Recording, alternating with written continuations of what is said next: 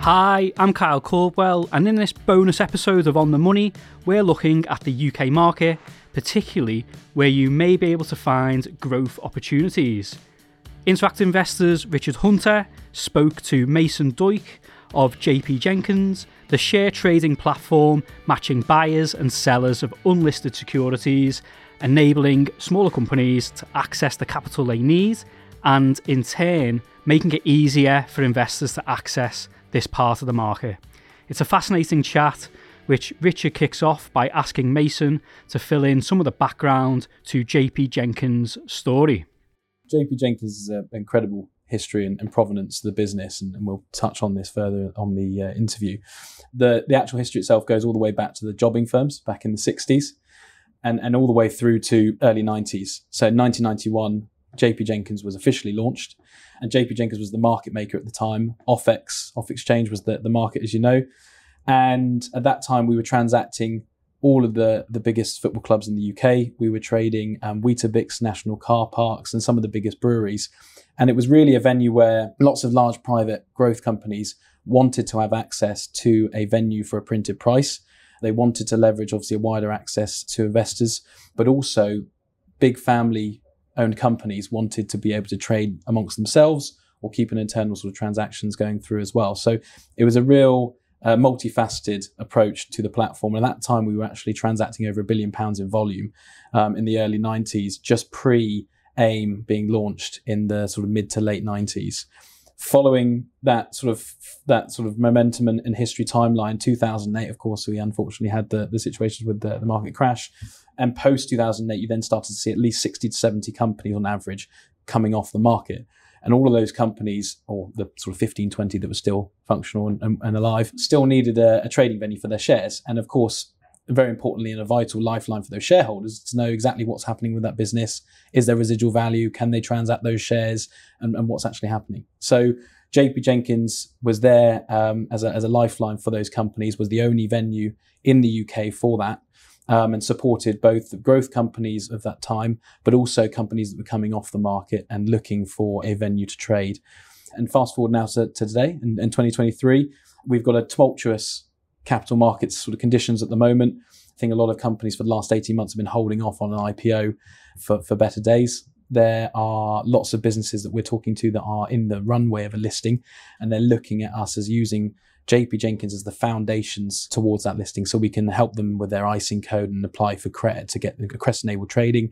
We can build out those foundations for the listing, for getting the business used to being a public company, so they can start put out international press releases, EQS announcements, much like an RNS announcement, and they can really start putting in corporate governance needs, requirements, enhanced investor relations, and build out that corporate profile towards the listing when the market stabilizes and the time is right.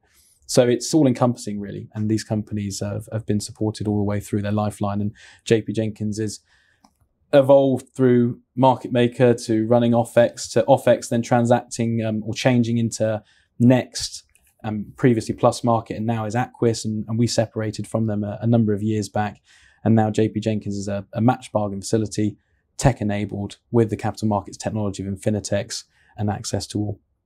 Can you just tell me why you think a company would use the platform and what sort of companies that you're taking on to the platform as well? Yes, of course. Yeah. So a lot of companies look for a platform for the benefit of wider visibility. And in conditions in the market at the moment, we know that pretty much most companies are looking for funding, or at some point looking for funding in 6 to 12 months.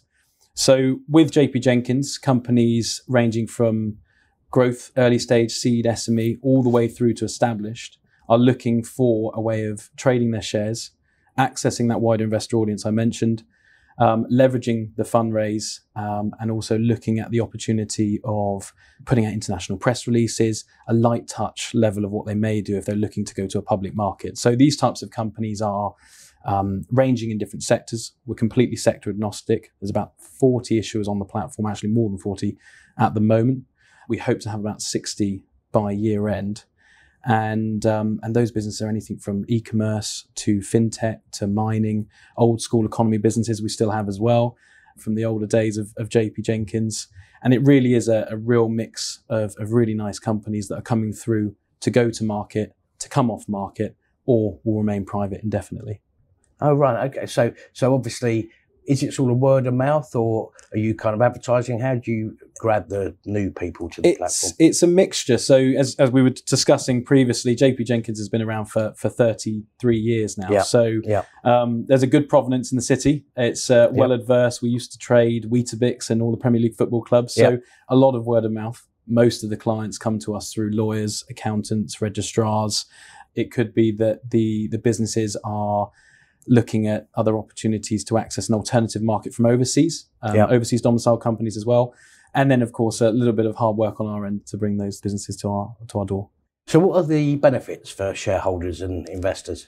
So the benefits for shareholders is quite a big one. So JP Jenkins was set up for the whole sort of focus of providing a solution for shareholders, not only the benefiting the company itself and the issuer, but also providing an access to liquidity, to exits, because we always found that JP Jenkins, a vast history with, a number of team that had been in capital markets for 30, 40, 50, 60 years plus. And all of our investors, contacts, businesses we work with, we're struggling to get liquidity and exits. And even on the junior markets today, it's quite illiquid. So our focus was to provide a platform that's cheap in terms of cost for the issuer, or efficient in terms of cost effective, that it's accessible to all investors through UK regulated brokers. And those shareholders then can see a visible price and of course have an understanding of what their residual share value is, or whatever security they're transacting. But also, of course, any companies that are delisting, the brokers can still allow the shareholders to transact in those shares. They've got a visible price, and there's a point of contact for that shareholder as well, because in the case of a delisting, it can go into the abyss. So we always promote that any company that comes off market should put in place a match bargain facility. If it's a private growth company, it's a massive benefit for the shareholder because they can manage expectations. They can provide a way to put international press releases, shareholder communications, updates out through JP Jenkins. And as an employee of the business, if you're a shareholder in that company, you can also see the value in your sweat equity. Okay, and the benefit for investors? So the benefit for investors is that you have further transparency on early stage growth companies. You have access to companies that you may not usually see in capital markets that are maybe on the way up. And I know that a lot of people talk about the largest area of growth is either before the listing or just post the fundraisers that these companies get in at when they're doing VC and private equity funding rounds. So this opportunity through JP Jenkins allows the investors to get in at an earlier stage, but not so early that there's a higher level of risk from sort of a business idea on the back of a napkin. But you've got an opportunity to buy into a company that's revenue generating, trading for a number of years, and on the route to an IPO potentially. So how does the trading work? In other words, how are the matching orders completed and combined and the price determined? The most important thing I think there is that you've got the price determined by the company. So the issuer comes to us. It's very, very easy if they're delisting off the main board or LSE or AIM or Aquis, because of course they can migrate the last traded price or mid price. And of course we have all the information from their previous admission. If it's a growth company coming to us and looking to trade on JP Jenkins, we'll usually take the price from the last funding round or third-party valuation. So it could be from the lawyers or accountants. In terms of the first part of the question with the trading, we're still trading exactly as we have always been for the last 30 or so years, and that is matching willing buyer and willing seller. But the benefit now is that we've obviously merged and been actually acquired by Infinitex. And Infinitex provides the capital markets technology to allow us to plug in electronically with all the brokers to trade those securities. So JP Jenkins of old was always old school voice broking, match bargain, bulletin board-esque, and Interactive and alike other brokers that transact with us can now actually see an online order book, full transparency and visibility, and that in turn provides a better distribution, better liquidity levels and inflows of capital as well to these issuers. So does the platform provide access to other opportunities? So there are a number of opportunities. So we've got sort of two angles. So you've got the investor angle, and that is obviously accessing those pre-IPO companies, really nice growing businesses that are on their way to an IPO. Potentially they may list overseas, potentially they may stay private indefinitely, but there's an opportunity to get into those early echelons and growth stages of the company. And then you've got the other benefits of access to different securities. So we've got a whole array of different securities. So we've got GDRs, global depository receipts. We've got from overseas domicile companies. We've got DCUs for companies that have come off main markets and they trade their deferred consideration units. We trade majority, obviously, equity and standard, ordinary and preference shares. We have warrants attached to listed clients on AIM and LSE that want some liquidity in either those warrants or convertible loan notes. So there really is a whole array of opportunity. And of course, each line has its own ISIN code. It's tradable through CREST, UK Electronic Settlement System, and it's really accessible for those brokers to apply any interest from those investors. So we directly work with all UK regulated LSE membered brokers, and then any individual shareholder can transact through their broker. Inevitably, though, I guess there have to be risks associated with unquoted companies. Yeah. So there are risks, of course. There's risks with investing in everything in life. The nature of unquoted assets and unlisted assets, there is a high level of risk. So we always say to investors, obviously, of course, it is that buyers beware, that you need to do all your own research on these individual companies. You need to make sure that you're obviously happy to do so. All of the transactions we receive are execution only and limit orders through the brokers. So we try and mitigate the risks as much as possible. We try and showcase to the investors and shareholders as much as possible in terms of the company. So half-yearly reports, annual results, corporate actions that they may be doing as well. So we try and keep it as transparent as possible within the private sphere and help both the issuer and the shareholder. This ties in quite nicely to a recent interview that we've done in terms of research. Okay. Obviously, at the lower end, our potential investors are going to have a situation where they might have heard of this company, but not be able to access much information on it. Whereas some of the current research undertakings that the Chancellor has basically okayed, we wait to see what the details are going to be, could now provide access much lower down the tree, as was the case in the old days, just to keep the information flow going. Exactly. And that's a massive focus. You know, we're in a great position now. We've got a number of, there's probably over 100, 200 companies looking at onboarding to JPJ in the near future. We're plugging in, as I said, all the brokers electronically, and our focus now is to increase that transparency for both the shareholder investor coming through their broker to us on those issuers. And those research houses play a massive part. So you've got a lot, obviously, reforms going on with government.